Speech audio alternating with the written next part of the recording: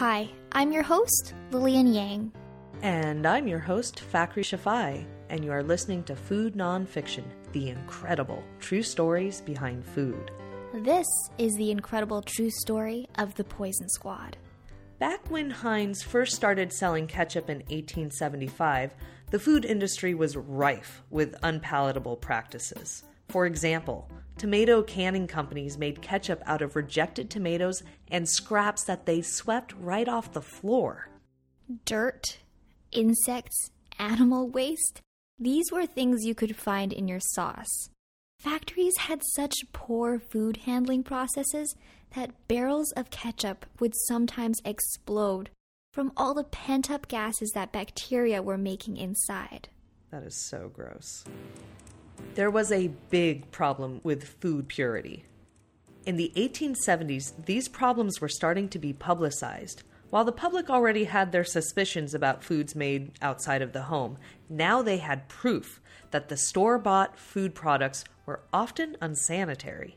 By the 1890s, food purity was becoming a state issue, and investigations into food purity were launched.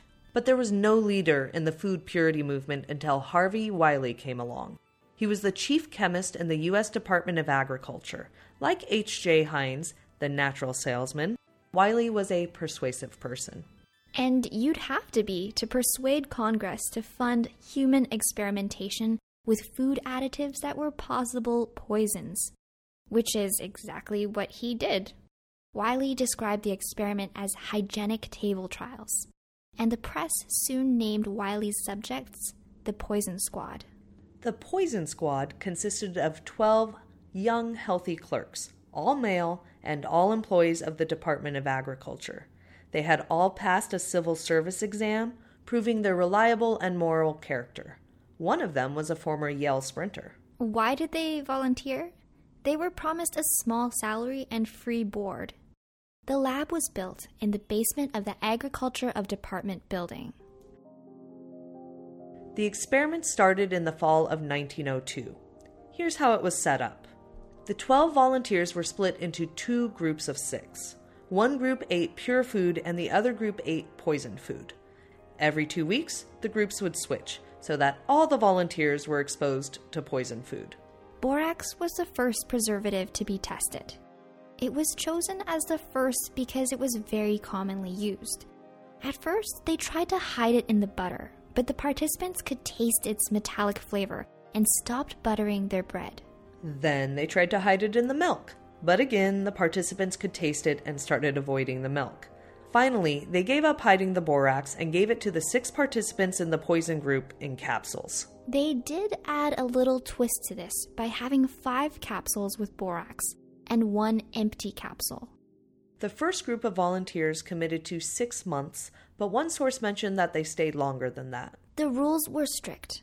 The Poison Squad was not allowed to eat or even drink outside of meal times, during which everything they consumed was prepared by scientists. They were stripped, weighed, and had their physical condition assessed before each meal.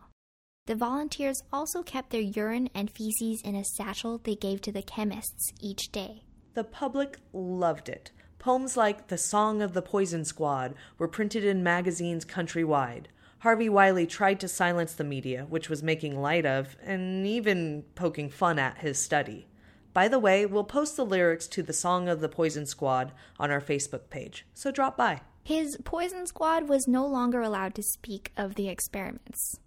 But the media blackout only made things worse. The press started to print wild stories. For example, that one volunteer shaved his head and was ordered to run back to the barber shop to collect his hair for weighing. To be clear, we don't have any evidence that this did or did not happen, but it seemed like the press was conjuring up tales during the media blackout. So the media blackout was lifted. The second phase of testing used salicylic acid and began the next fall in 1903. In 1903, Wiley was quoted as saying, "The loss of tail, hair, teeth are all steps forward toward human perfection. Man's brain is growing and takes nutriment from the hair, which falls out, and consequently is growing less abundant year by year. And then he reveals his contempt for women, which is why women were not involved in the study, not even being fit to cook the adulterated meals. Now, you take a woman. A woman still has long hair, but that's because a woman is still a savage. Notice how fond she is of gaudy colors. Her brain hasn't the capacity of a man's. In 1904, Wiley released his final report on borax. He concluded that it should be banned from foods because his volunteers had stomach pains and lasting headaches. The experiments went on for 5 years. During that time, they tested other poisons like formaldehyde and copper sulfate. After the experiments, Wiley's superior, the Secretary of Agriculture, James Wilson, wanted to expand the experiments to the weak and sickly. As in, he wanted to try the effects of borax on infants and invalids. Fortunately, Wiley didn't see much added value to expanding the experiment, although he didn't seem to have any issues about the part about testing babies. While Wiley's experiments did make its way into the public's consciousness and focus more interest on food purity, the final push was the publication of The Jungle by Upton Sinclair in 1906. The book exposed disgusting slaughterhouse conditions and careless inspectors. People were horrified. With public concern focused so strongly on food purity, President Theodore Roosevelt was forced into action. First, the Meat Inspection Act was passed. Then the Pure Food and Drug Act was passed. Finally, the U.S. Food and Drug Administration was formed, all in 1906. The push for food purity was a huge uphill battle. Big companies formed alliances to lobby against food purity laws because implementing changes for food purity would cost them money. Standards would need to be raised, and new processing methods would need to be created if certain chemicals could no longer be used. And, of course, food betterment issues are still an uphill battle today. Without influential political and industry support, the food purity movement would have been crushed by the powerful lobbyists against food purity laws. Fortunately, the H.J. Heinz Company was an industry supporter of the pure food movement. Henry Heinz brought along his son, Howard, and his right-hand man, Sebastian Mueller, to join Wiley in the fight for food purity. Heinz's son, Howard, had gone to Yale and made many influential friends there, and Heinz's right-hand man, Sebastian, was respected as an expert on food manufacturing. Around this time, Teddy Roosevelt had just risen to presidency in 1901. When Roosevelt asked why a food processing company such as H.J. Heinz would want to support food purity, the issue of home canning came up. With the public becoming more and more distrustful of factory-produced foods, it became popular to can one's own food. The mason jar had just been invented in 1868. And they had become increasingly cheaper to buy because factories were turning to automation. With home canning getting easier and more affordable, people thought, why not can your own food when factory food has so many problems?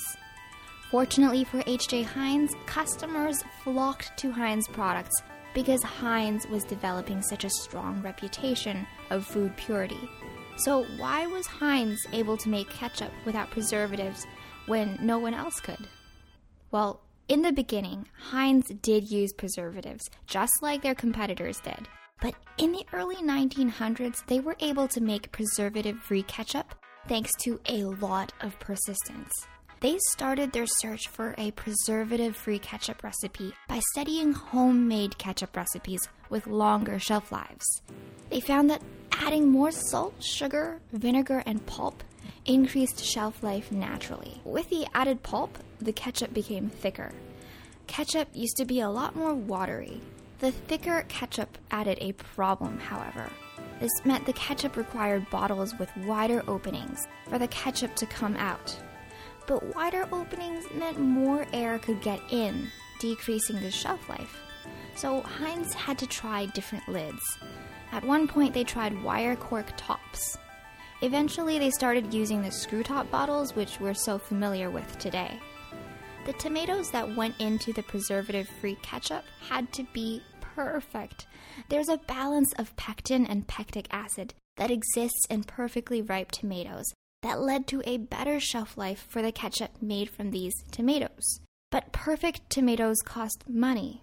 When tomatoes had to be transported, refrigerated cars needed to be used. Many tomatoes were rejected, and the ones that passed inspection had to be washed twice. The factory had to be extremely clean.